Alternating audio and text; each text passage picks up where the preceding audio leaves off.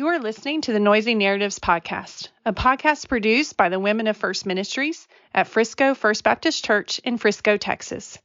Here at Noisy Narratives, we like to cut through the noise of our stories and get to the heart of what really matters.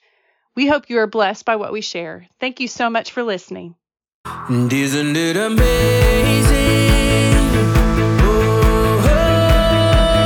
Oh, life can be amazing.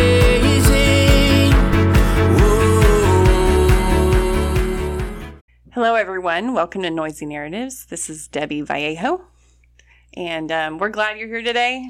I am sitting here with Christy and Amy, our crew. We haven't done the three of us in a while, have we? Amy hasn't been here in a long time. Yeah. It's good to see you again. Welcome back. Yeah, it's been a minute. Yeah. We've had freezes and we've had Christmas and we've had listening to everybody else on here. Yeah? Yeah. We got Jennifer Morgan on here. That was impressive. We did. I want her to come back. I know. She was so good.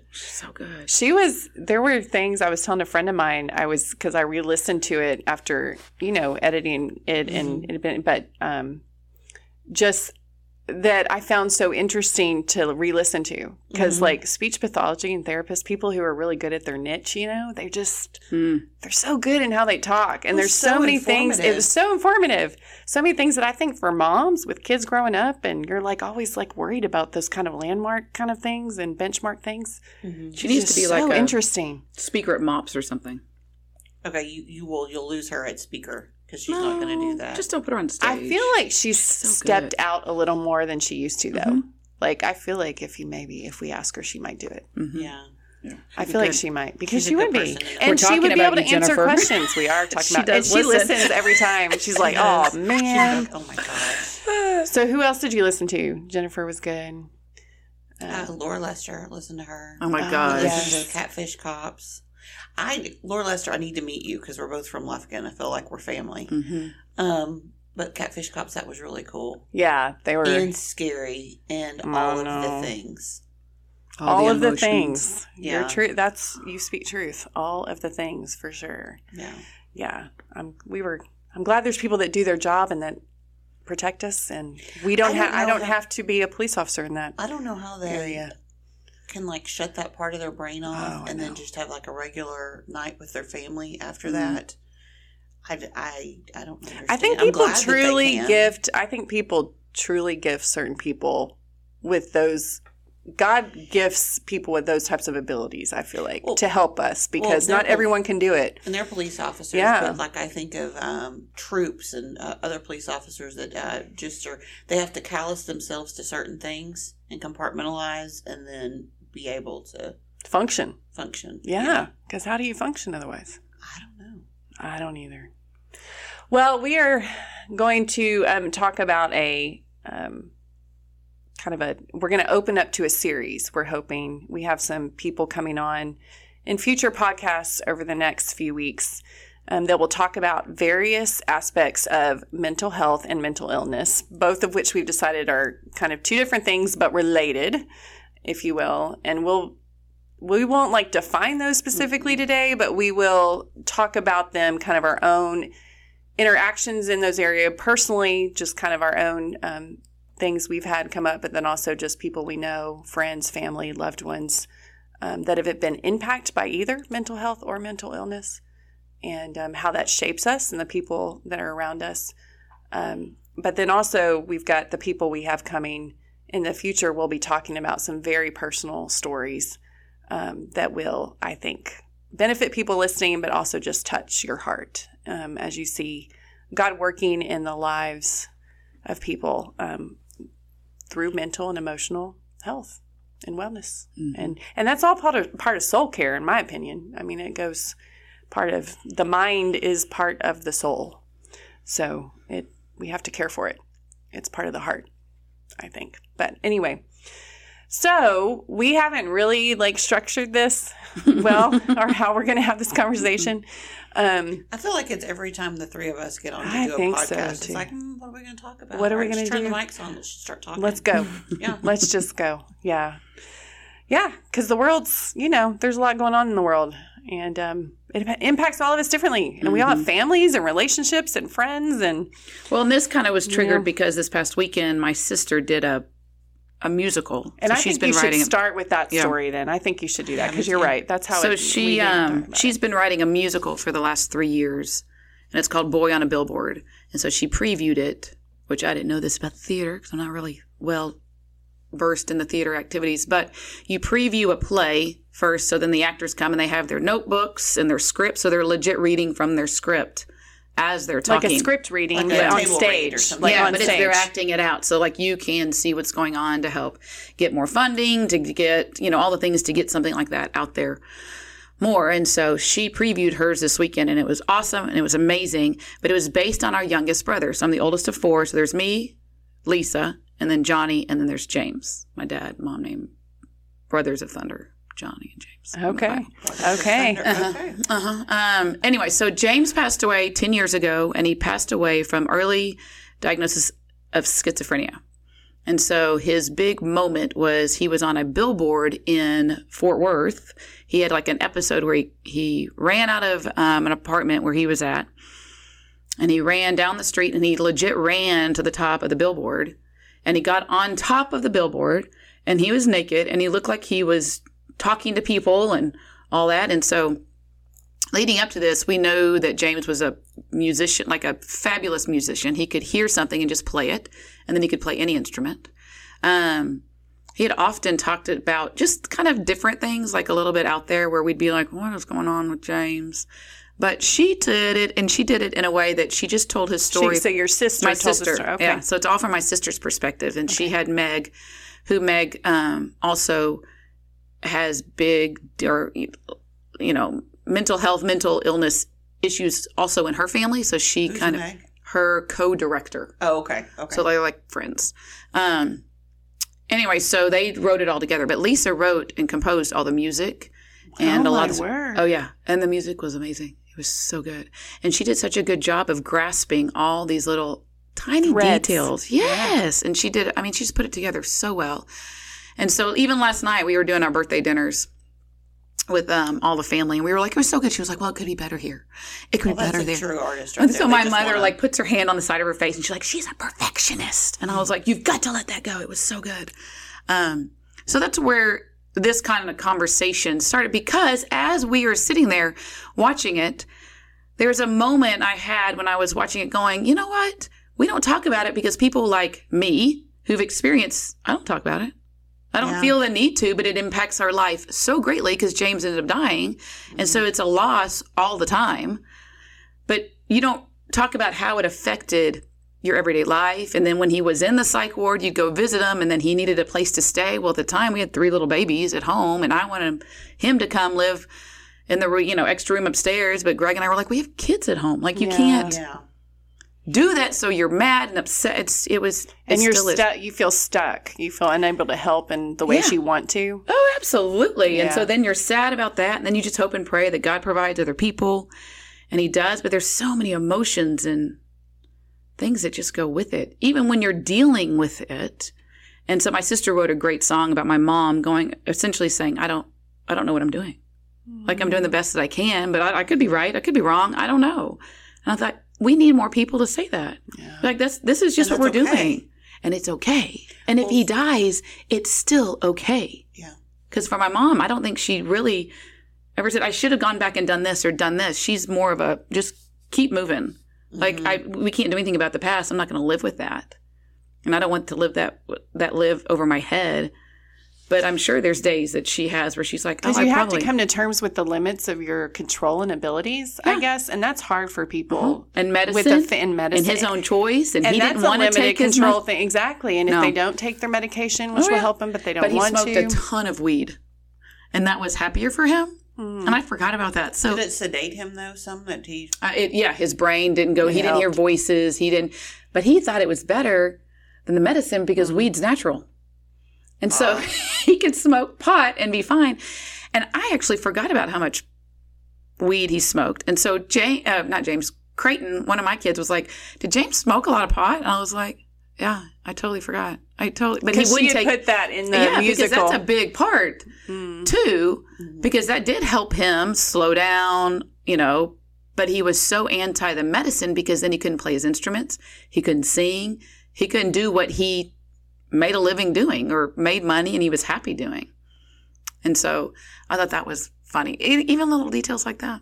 But he wouldn't drink alcohol and he wouldn't take his medicine.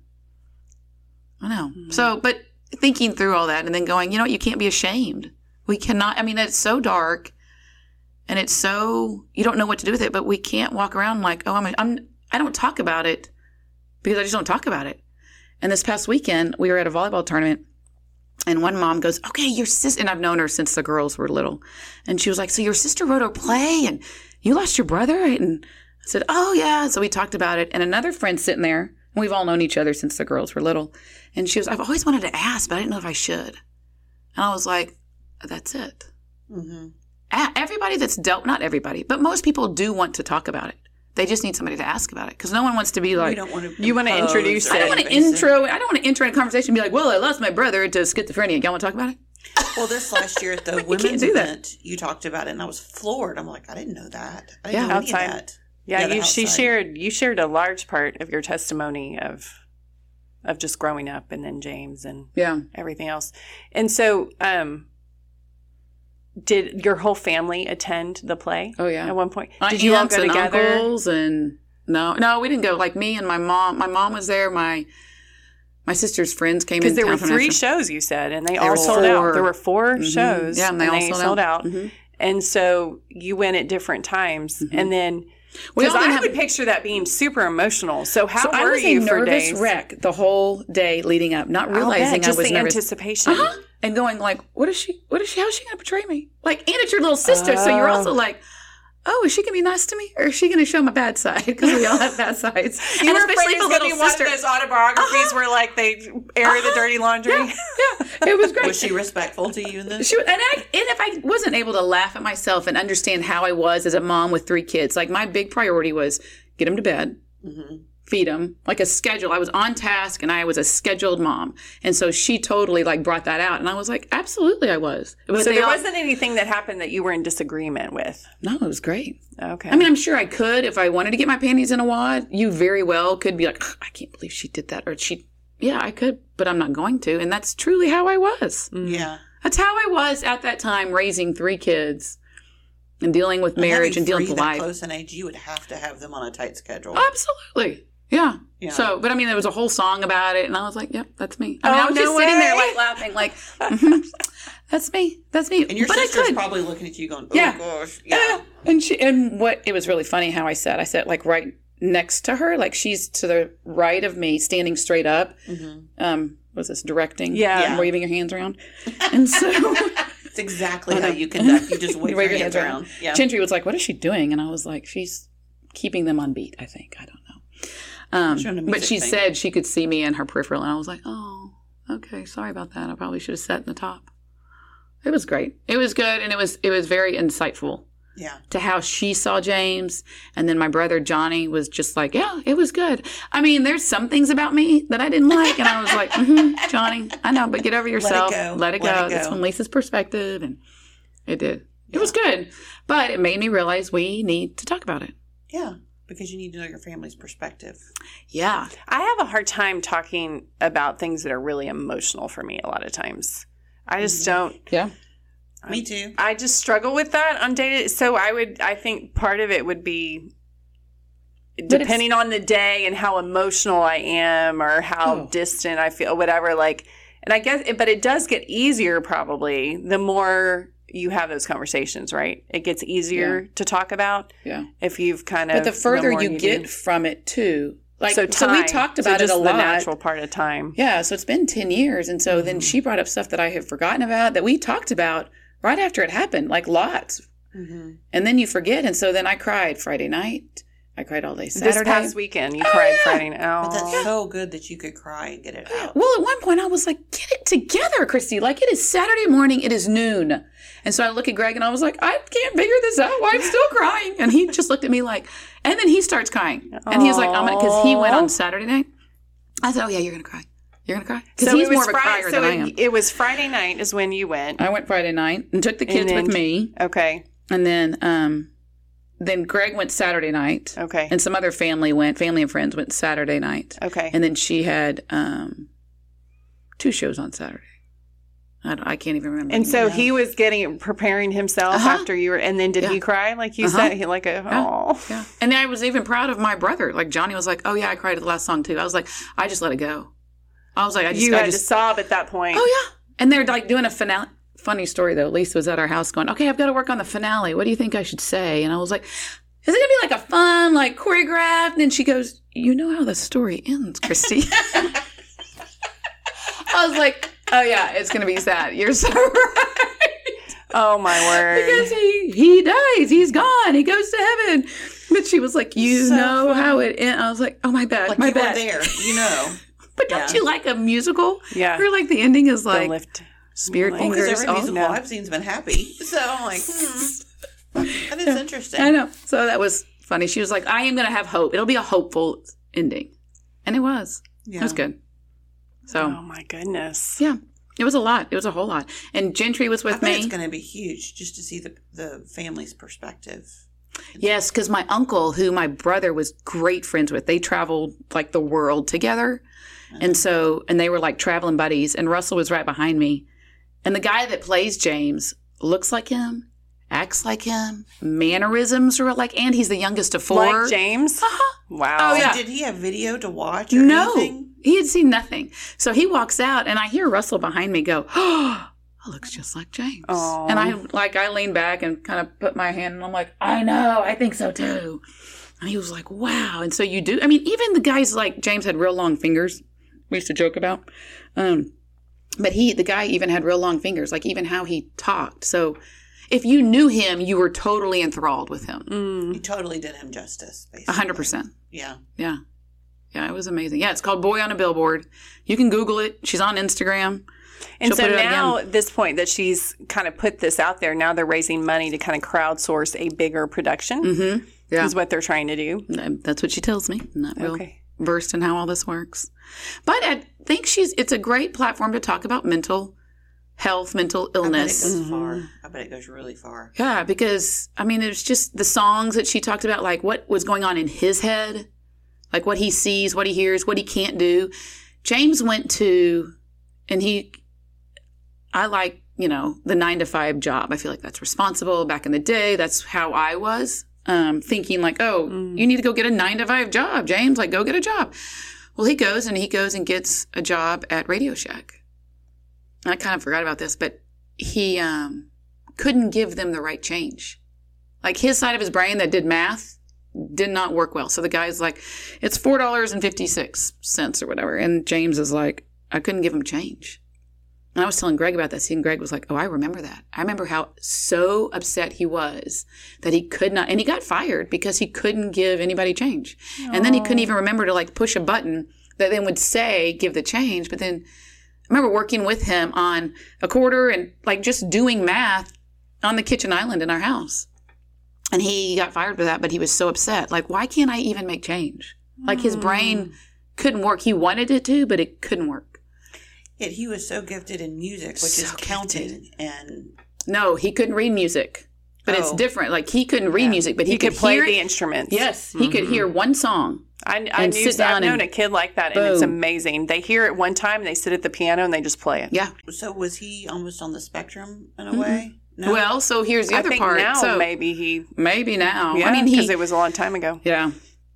He this is the other part too. Like my mom was going through a divorce. And well, she was married to a guy that wasn't the best guy. My grandmother calls it her party phase in life. Love grandma. I know.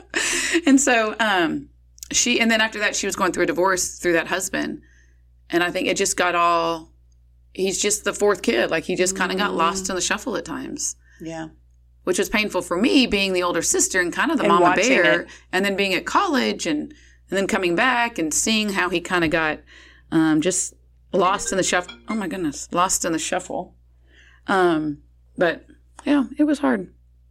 It was great. She did a great job. But we need to have more conversations or safe place. And I think to your point, you don't just bring it up. Yeah. But if somebody struggles with it or it has a family member struggling with it, not that we need to be mentors, but we just need to help walk alongside them. Yeah, What just do you call listen. me? Yeah. Yeah. You want to cry? Call me. Or you don't understand why this man, why is he in the hospital again? And I think too, it's the conversations are not.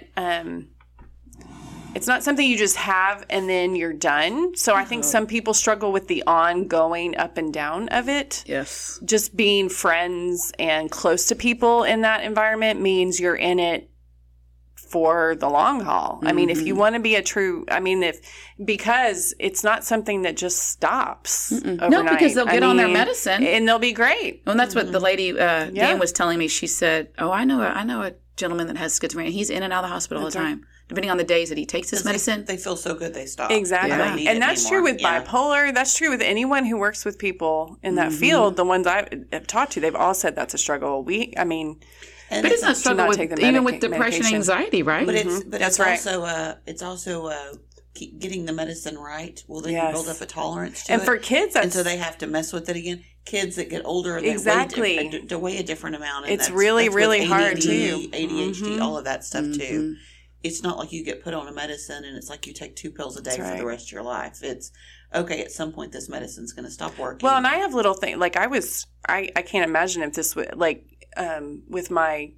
have Hashimoto's, and with my Synthroid, there were 2 years in there I was going in for blood work every 6 weeks. What's a Synthroid? Because Synthroid is my medication I take. Oh, okay. And it's the name brand because I can't take the generic. They tried and it doesn't work. But I had to go in for blood work every 6 weeks Remind me because what it was Hashimoto up and down. Is again because I don't remember. It's an autoimmune disease because my body attacks my thyroid. Okay. And so the thyroid's tied to everything in the body. Like it used to be people at my age kind of died from it before they had the medication, right? Because it impacts your heart, your liver, your kidney, and it impacts your state of mind because you're tired. You have like chronic fatigue syndrome if it's not right. I'm so glad that you brought that up because taking medication for mental health, mental illness, we're not going to define which is which, is just like taking medication for something else. Exactly. And if you mess it up, that's what I was like, the up and down of it's tiring and exhausting. But if you don't take it, it impacts a stigma you. that comes with it. So I dealt with depression and anxiety, and I remember I kept going to a general physician or physician's assistant, and they would throw a medication at me. It may or may not work, and then I would. They just said, just try. We're going to try this for a while. We're going to try this for a while. They're a general physician. It's like having a heart attack or having cardiac arrest and going to a general physician. Yeah. It doesn't make sense. And a lot of women have their female doctors prescribe medication for this. It's great if it works, but you really need to go to a psychiatrist. Well, there's a stigma that comes with that. When I was in a huge panic attack and my doctor says, I don't think that I can help you anymore. You're going to need to go to a psychiatrist. How did you take that? Oh, I blew up. Oh. Like I crying blew up. or screaming at him? Crying, or both? bawling my eyes out, calling my mom, I'm crazy. The doctor just said I'm crazy. And my mom is trying to like calm me down over the phone. She's like, Amy, all he did was say go to a specialist. Oh, now I need a specialist? Like, this is what this means? I'm like, I'm so far gone, And so, but that, you brought up the thyroid issue. It's the same thing. Yeah. And I talk to women all the time. Yeah, because I went to an endocrinologist. And I had no problem doing that because I was like, just fix me. This is horrible. But I feel you're terrible. talking about your brain. Exactly. So I'm like, psychiatrist is the brain guy, right? You talk about your brain. Yeah. Well, there's a vulnerability there. There's if I share that with somebody, if you, Christy, if I share that my brother is schizophrenic, well, maybe somebody doesn't want to be around him. Maybe somebody's scared of him. Maybe maybe you didn't care, but maybe he was ashamed of that, right? Mm-hmm. So I have friends all the time that tell me, like, I don't think this medication's working. And I'm like, I'm not even sure you need to be on it to begin with, number one, because they throw it out like candy now. Yeah. But yes, you need to go to a psychiatrist. Oh, I don't know that I could do that. Why? Yeah. Which is why I'm outspoken about, I've suffered from depression, anxiety, still do. Yeah. I talk about it because nobody talked about it to me. Right. A friend of mine, her daughter was just diagnosed and she's 16. It's hard. Yeah, and she went to her general practitioner for her daughter, and they gave her medicine. Mm-hmm. And then the friend was just like, there's something not right. And another friend said, go see my psychiatrist. Mm-hmm. And they did, and she was like, you're on the wrong medicine. Your daughter's on the wrong medicine and the wrong dosage. Yep. And she was like, and she even said, we see this a lot. Yes. The pediatricians just throw this, like, this is the generic one, or this is just this one. And is it out of selfishness that they want to keep the business? I almost think that that's what it is. I want to keep people coming back to me. I'm just going to prescribe the medication. I think it, just like anything else, though, it takes, for somebody in a profession, it takes maturity to go, okay, this is outside of my scope of expertise. Yeah. Like, I need to send you to a person who specializes in whatever, XYZ, whatever this is. Mm-hmm. And I think sometimes that people think they know more maybe than what they do. So can I speak to that? So that's part of what happened with James is his counselor at the safe house he was staying at after he got out of the psych ward thought that he needed to be taken off of his antidepressants. So his counselor make that decision on his own? So he started weaning him off. Which, by the way, I've been prescribed the wrong medication. And then I go to my psychiatrist, like your friend's 16-year-old daughter. And the psychiatrist said I would have never given that to them. Mm-hmm. They had to wean me off of that before they put me on another medication. I felt like I was coming out of my skin. Well, like it's like these medications are very, so I don't know. They're very specific, and they I don't want to say mess with. They just change the chemical balance of things. So I would be like, you have to be careful. Like the intention of it is to help someone, of course, but you don't just that does bug me when I hear people just throwing around medications like it's. So what happened to James when they took him off of that? He at some point, I don't know how far he was off of that, but at some point he ended up killing himself. Yeah. And it's funny. I mean, I say funny, but it's funny because even in her musical, the way Lisa portrayed it, we call it an accident. We don't call it suicide because he actually had an episode to where he's told the doctor, I don't want to do this. I didn't want to do this. Like he was 100% aware that what he did not want to do. So we deem it an accident. We really don't call it suicide. But since he wasn't on his meds after the fact, I remember my husband just being like, should we sue the house? We should sue the house. We should sue the counselor. And my mother's like, I'm not suing a Christian counselor. Like, I'm not doing that. No. And my husband was just, yes, because he was ticked that James was gone. And that's how he was handling his frustration. His grief was anger at the time. Anger. Someone justice. Yeah. I want justice. And my mother was like, no, I'm not doing that. I'm not. That is not happening. But, I mean, you have to kind of go, if he was on that medicine, would he still be here? We don't know. We don't know. But I do think it is God's hand that he is not here because he's perfected in heaven. And he's not suffering anymore. He's not suffering and we're not suffering. Yeah. Because to live with a grown... It's very hard to watch. Well, it's hard to watch. The worry that you had constant. All the time. Yeah. It's horrible for all of us if you care about somebody. And especially when they're family. And they come around, and our family's close. So, yeah, it's been, I mean, that part was definitely interesting. But even little things like that you forget about. Can you think back on y'all's childhood and where you like when he was really little, did you see any signs of... He was always, what's a good word? Like he was always enthusiastic. He was very fun-loving, but no signs of crazy. I mean, I can say that, I guess. No signs of crazy. And really, it wasn't till later. Like he graduated high school, which was hard for him. But there are times that you just kind of go, it was a lack of, I wonder if it was nurture or nature. Or both. I think there's a combination. Well, I think there's nuance there for sure. I wonder how much of it was more lack of nurture versus nature because of the dynamics of what was going on in the home between my parents getting divorced and then my mom getting remarried and then life of where everything was going. Oh, and we learned this. Since he liked to smoke weed,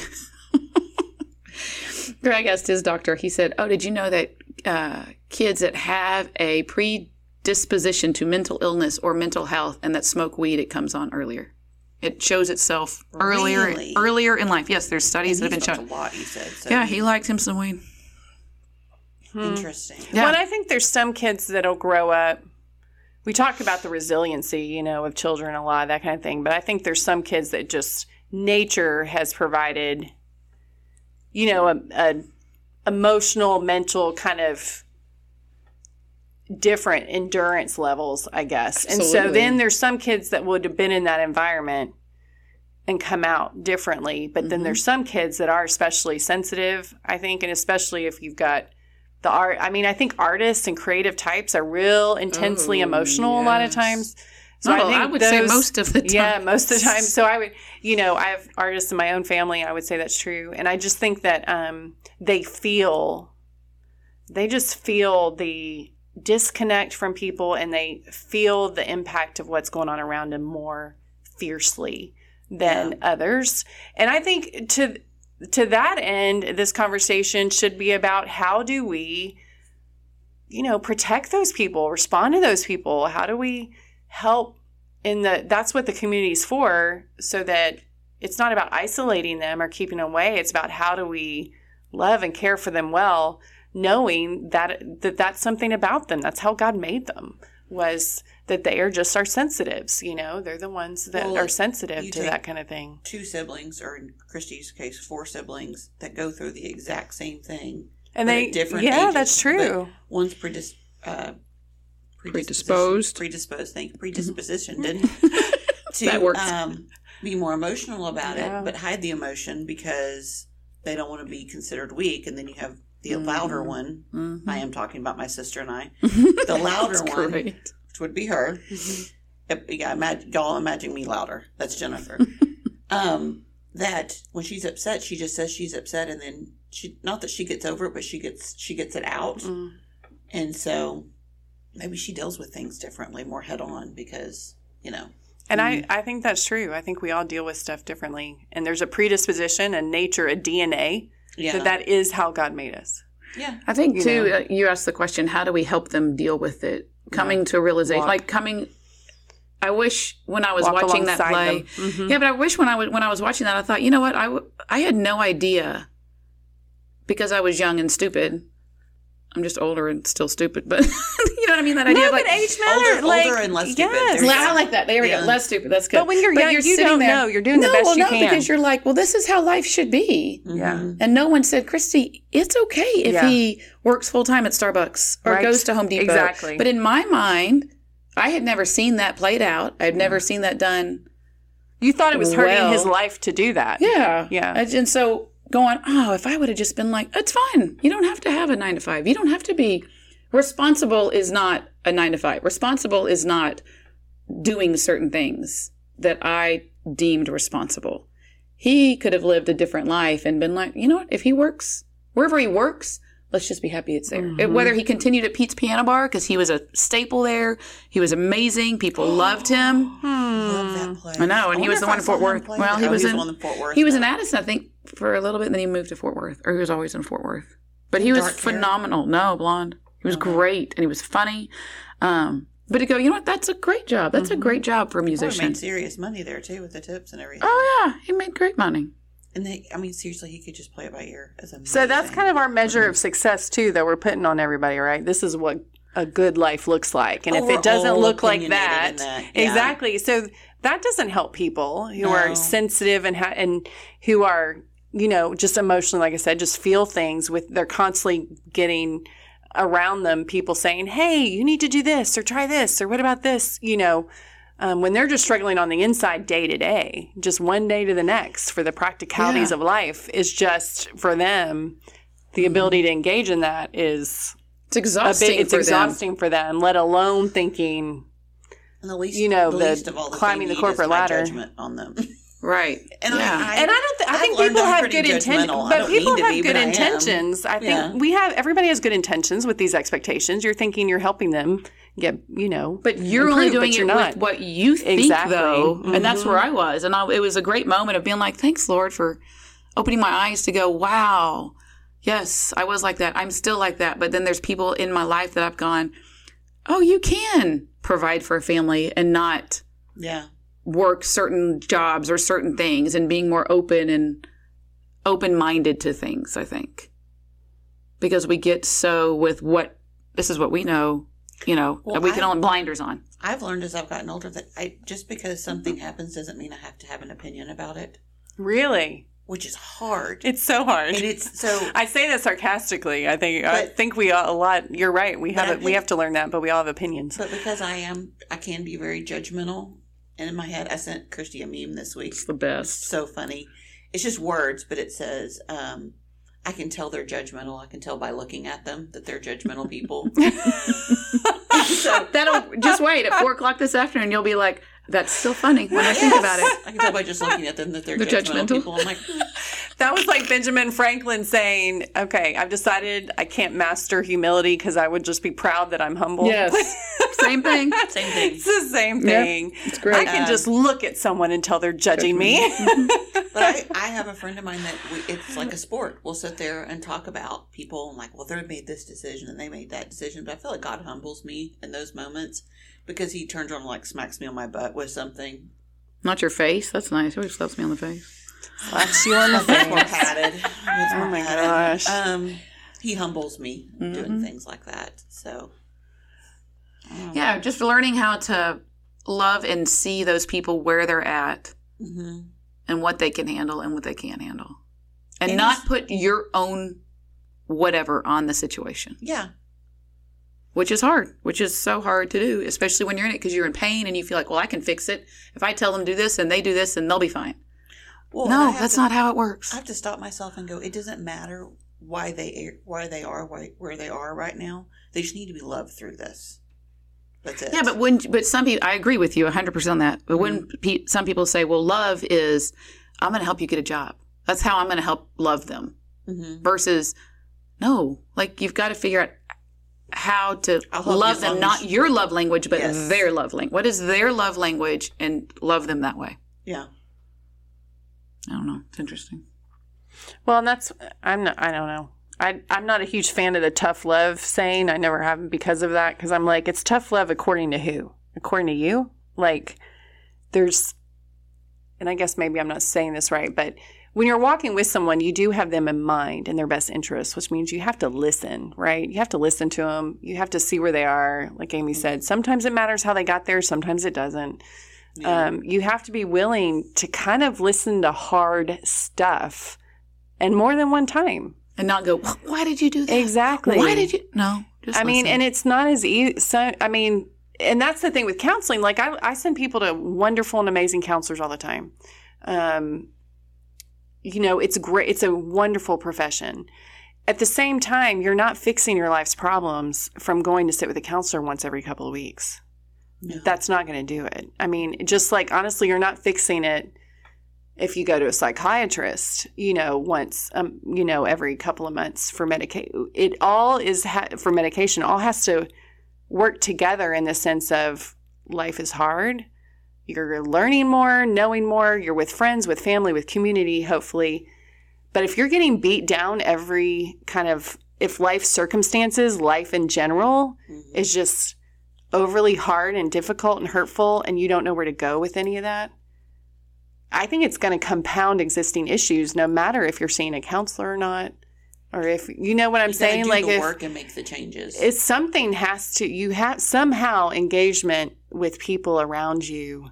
That's what I just wrote down. Community. Lisa asked me that too. Has to be there too. Yeah. It can't just be either or. Yeah. It has to be both. She was writing something on the playbill and she was like, I wish I remembered her question, but essentially, what made our situation, how are we able to get through our situation essentially? Like all of you together after James passed away. How did we get through this? Like, how did we? And I said, it's the community. Mm-hmm. And we have this awesome picture in our house, and it's my grandparents lived out in West Texas, in Breckenridge, Texas, and James was buried out there.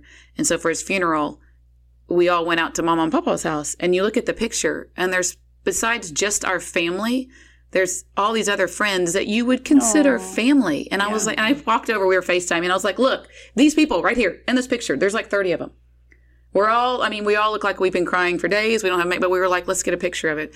And it's James's friends from high school. It's his girlfriend at the time. It's my mom, my grandmother's dear friends that even when we were there, Billy and Jan walk in and they would then transfer, instead of calling Mama, they would call them Marjorie and Doyle. But when we were there, they became Mama and Papa. Like that small town mentality. And it was like, it was the community. Yeah. The community of people, believers, like-mindedness. So then that's my and next question. Then they were all Christians. So how does the church then? How do they enter into this conversation? Because this has been a hard conversation for the church for a long time. Yeah, I Mental feel health, like the church, though, functions in fear when it comes to this. Okay, explain that. What do you mean? We don't know how to do it. We don't have the answer. We don't. And What if we do something wrong? We're saying Universal God's Church. Oh, absolutely. So you're saying the church, here has a hard time functioning in that space because you said fear. That's one of many reasons, but fear in the sense of, example would be the other day, I sent our men's minister here a name knowing that this gentleman just got divorced and was like, hey, has anybody told you that so-and-so got divorced? He would be great in the men's life group. Mm-hmm. And then I said, and sent it to him, and he says, is it okay if I reach out to him? And I had a brief moment of like, oh, well, what if he doesn't want anybody to know? But everybody does know. Like I play it versus just being like, why would you even ask the question? Yeah. You just reach out to him. Yeah. Because you know he's going through it. Mm-hmm. You're someone in the church that can love him well and offer him a safe place to be on Sunday morning. Yeah. And I was like, absolutely. But I was a little bummed at myself because I instantly thought like, oh, well, what if he gets mad that we've passed this? Stop it. That's our job, is to love each other. So fear, just the fear of, that's always my answer for so many things because I feel like Satan loves that with believers, is to plague us with fear.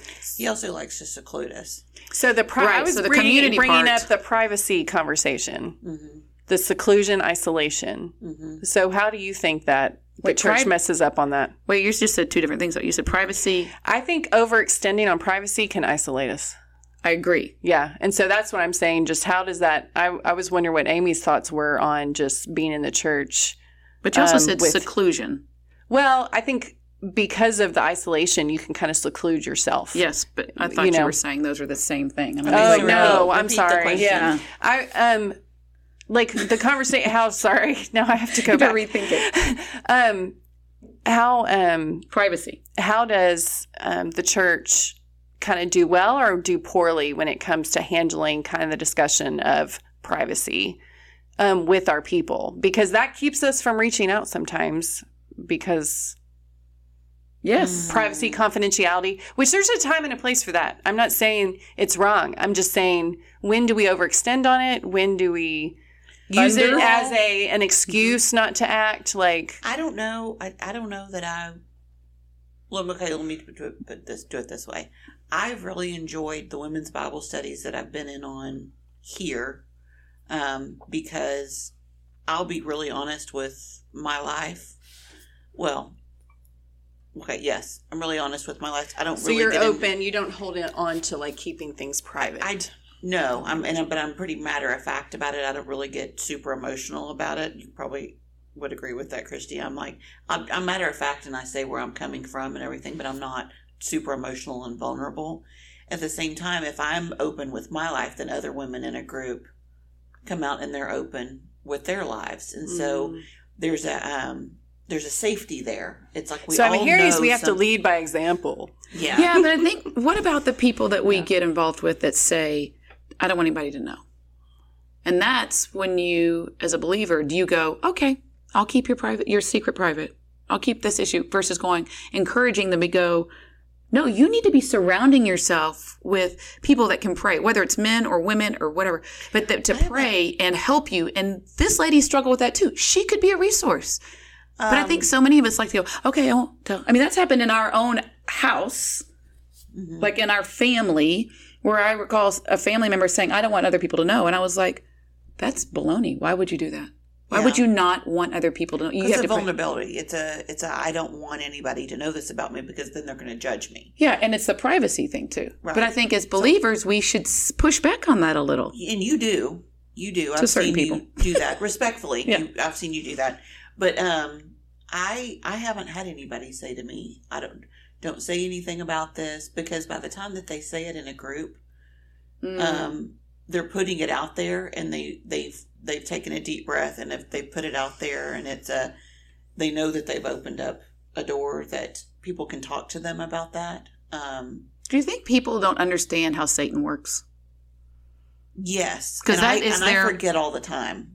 I forget all the time because I will seclude myself, and because I kind of like my alone time, like ice days and everything. I don't need another ice day for a while because it's not good for me mentally. Yeah. Because I live by myself. But and then I get into that. I just want to watch Netflix and not do anything. And then 2 days later, I'm like, I'm in this horrible mental state because of that. But no, that's how he gets us. He wants us by ourselves. He wants to control us. He wants you to believe a big thing. Shame, and he wants you to believe that everybody's going to judge you if you have this mental illness, this mental health crisis, if your family struggles with that. And in reality, they probably are not going to judge you.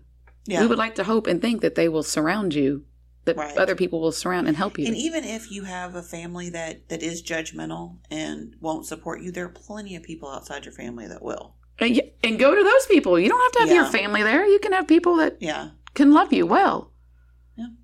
I just think that people kind of forget how Satan works. And I for sure think that. I mean, very beginning, convincing, or Adam and Eve doing what he says, and then the first thing they do is cover themselves up, right? I mean, we go into hiding very easily and quickly, I think. But it's the nuance of the conversation of the respecting someone and their time they need to process, but at the same time, demonstrating how amazing and valuable community can be for healing and learning and recovery and change.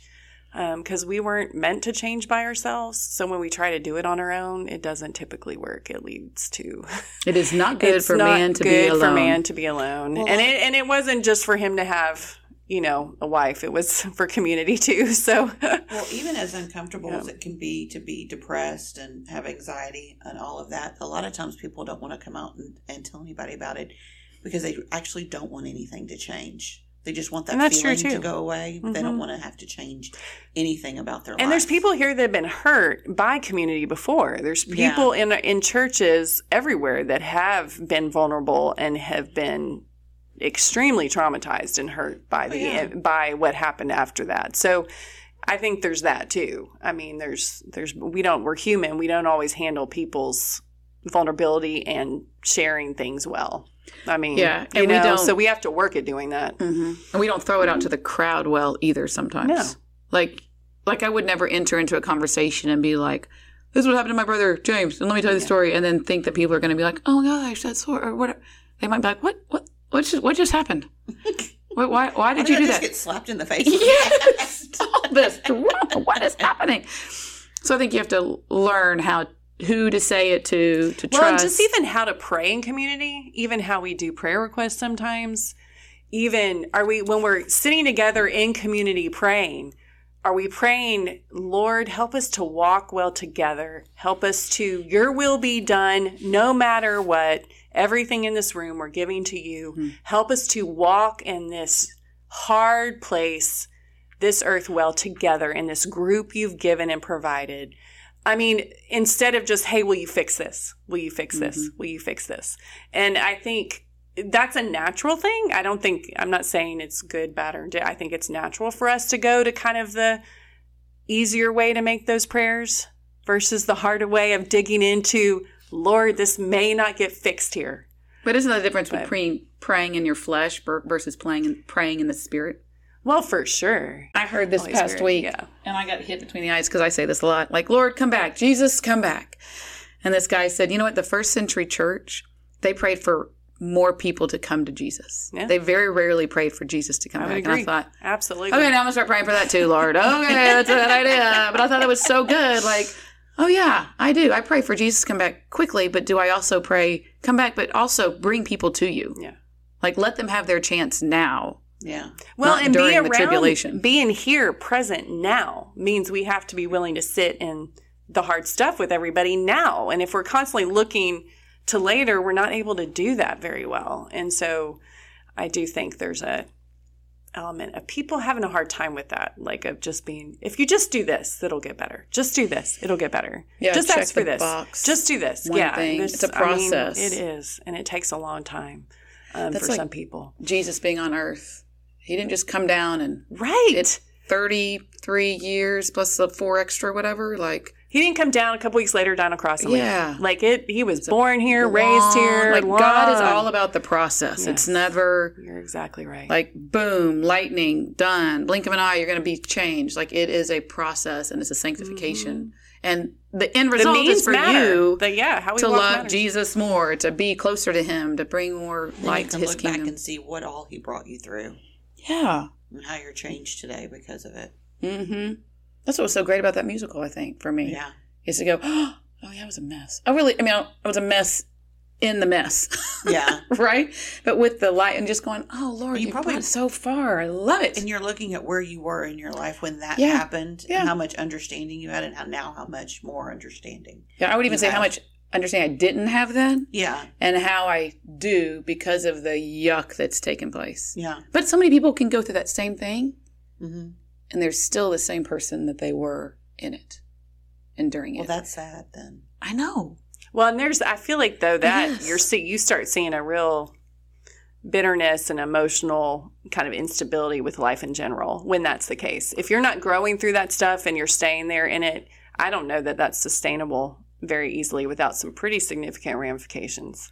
Yeah, I think it you just made have me to get better or Yeah. it's just going to get worse. and I you're did pray going for forward or back. people during, like, thinking, oh, Lord, just bring them through that more. Yeah. I know it's been 10 years, but continue bringing them through that. And the fact that some of them just showed up to see it, Mm-hmm. hopefully is kind of like a, look, you can keep moving. You can keep moving. And you can probably move through a little faster if you want. Yeah, But yeah, because so many people get stuck in you do. that one thing that And you happened. get drowned, and you just drown in your in the Yeah, it's like emotional quicksand. fallout from it. That's what I It was is, thinking of it and I as. just can't. I mean, if you're not moving forward, you're getting stuck, and it's Which that's there's a not horrible judgment. place to be. No We're just judgment there. saying, Yeah, Hey, evaluate. Yeah, totally. Have you moved through that incident in your life? Have you moved through that trauma?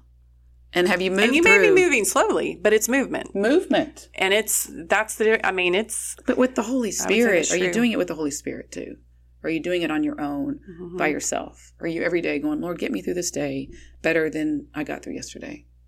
Holy Spirit, equip me today to help me get through the yuck. Because I even remember waking up weeks after James was gone and just being, I can't get through this day. And those little kids and waking you, up. yeah, and you're being like, and I just have to. Yeah, I can't do this. How But old were they at that time? 6, 5, and 3.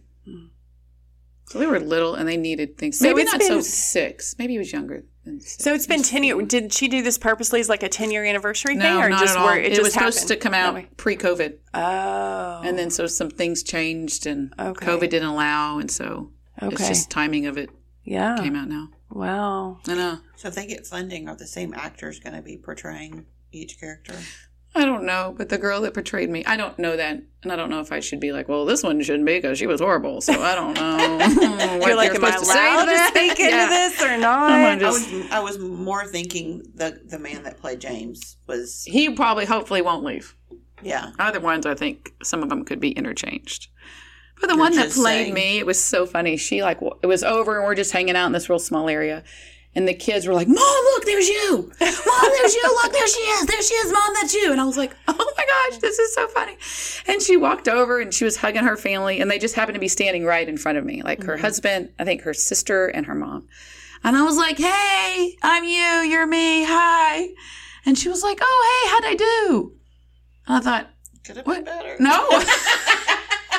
I was like, you did awesome. Like what you said was great. And I just think I forgot that when people are playing other people's parts, they want that insider feedback. Because then I went Right. over to the guy that played James and he was like, how'd I do? And I was like, oh yeah, okay. I didn't know we were looking for feedback. Okay, I thought you did great. You did wonderful. And Yeah. so we started talking about that a little bit. Yeah. But I thought that was sweet. Yeah. Oh my goodness. Yeah, I can't Boy on a Billboard. imagine. And you can actually I love Google. the title, by the way. Well, Yeah. it's because he Of was his- on the yes, billboard, but you that you can had Google said. him. I like that title. And there's a video because all the news people were out there that day. And Gentry was sitting next to me, and she goes, "Is that how he died? Did he jump off the billboard?" And I hadn't told Gentry's in 2nd grade, so I hadn't told Gentry how he actually died, which was he cut himself with knives. And so, and I was a little nervous going into that. That was the other reason I was nervous, right? Because what is Gentry going to process and questions she's Of going to course. ask? Yeah. But it was fine. She did great. And I said, no, that's not how he died. She goes, well, why was he up there? And so then I said, I'll tell you later. We'll talk about it more later. Because we're like on, she wanted to sit on the front row. So, of course, we're sitting in the front row. But you can Google Boy on a Billboard and you see him because the news people are out there. And I don't think the kids have seen that yet, which is great. But that's where the title comes from. Yeah. No, Good. I think It's I a like good the title. Yeah. It is. Yeah. Because I think I don't know, it captures your attention and also there's something sweet about it. Mm-hmm. You know? Yeah. Well, and you don't realize it's not his face on the billboard. It's like legit his body naked dancing at the top of the billboard. Yeah. Like you think, oh, boy, it's probably face is on the billboard. Yeah. But yeah. Oh my goodness. So we're probably going to have to wrap up here pretty soon. But Amy, I was going to ask you, you had talked about your struggles with depression, all that kind of stuff. When do you still find that ebbing and flowing, and how does the church help? Yes, ebbing and flowing. Yes, mine's situational and chemical. So more so situational. So explain it. So you have some chemical then issues that need correcting. You're saying with medication to help you with the depression, but then also you're saying that you struggle in certain situations with the feelings. When I feel out of control is when the anxiety kicks in, and I probably developed my life around me being in control of certain things, and something that gives me like huge anxiety is dating, because I felt completely out of control as far as dating goes. And I went and saw my best friend this last week, and she goes, I would just like you to be able to go on a date with somebody without having a panic attack. Oh, what's the other thing she said? Say it like that. She said, just talking to somebody new gives you such anxiety. That's how she said it. But I heard it the other way, which was still funny.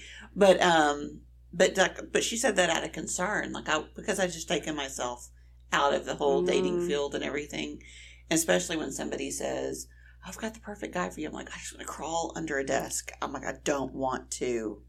I don't want to. Because I'm like, what's their expectation of me liking this person? So that's something that gives me anxiety. So then your anxiety and depression work together? Because anxiety is different, but it causes some depression? Do you think? No, I don't know, really. Okay. I mean, like, I get depressed about certain things, like when I'm secluded for a long period of time. Sure. It affects my mood, and I get depressed. And there should be lots of data on that seclusion and depression coming out of the last couple of years. Yeah. We should and have that's not plenty even of, for you, it's a single thing, but it even happens like in the marriage world. Perfect. It's just a human nature thing. You're exactly right. Yes. So I agree with that. So mine situational is the whole dating thing and everything, but sometimes I can have, and I haven't in several years, and probably because I talk more about it, and I'm kind of like a pressure cooker and I'm letting out steam. But when the anxiety is really bad is when I'm a pressure cooker and nothing's coming out. And so a panic attack is like blowing the lid off completely, and all of this emotion coming out. And what do your panic attacks look like? You'd actually have to ask my sister on the outside, because she says you can't tell unless other people can't tell I'm losing it unless you're close to me. Like Jen's like, I get really quiet and really, I don't even have to ask her. Okay, let's get her on the phone right now. Do you feel like, does your heart start racing? Like physically, do you feel my it? Heart's racing. You sweating? Eat. Sometimes some people say that it's like having they feel like they're having a heart attack. I've never been to the point where I had to go to the emergency room or anything.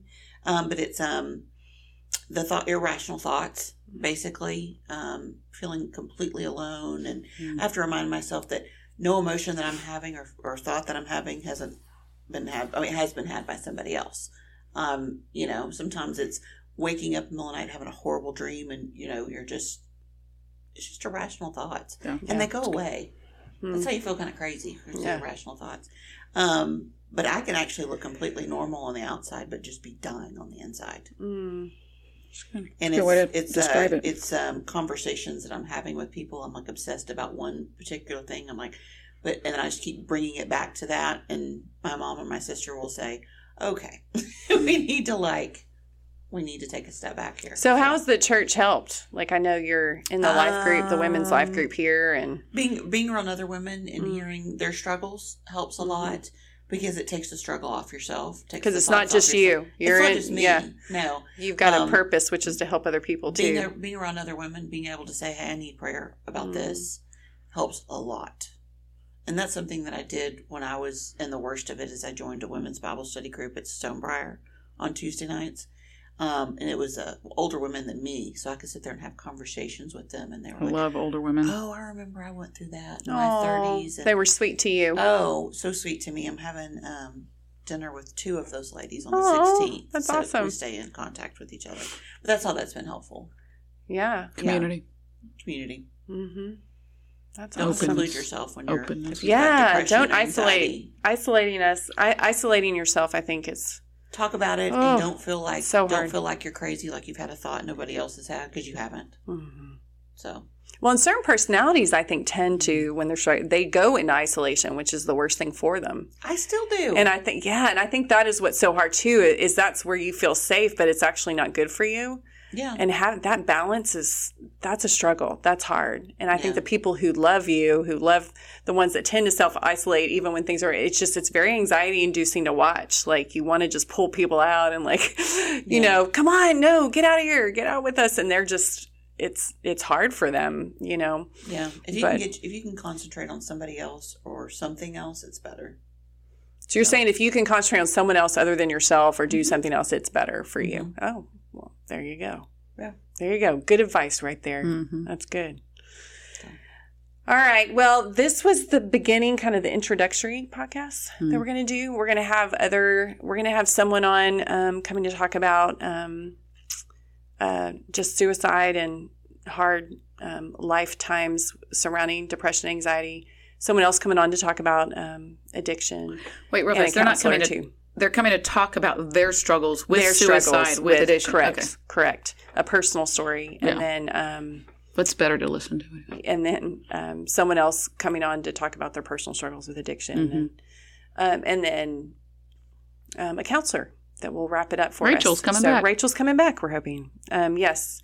So that's what we're going to do. So we hope you guys tag along with us for that. And anyway, that is it for us today. Thank you guys for listening. That is Noisy Narratives out. Bye. Watch what happens now.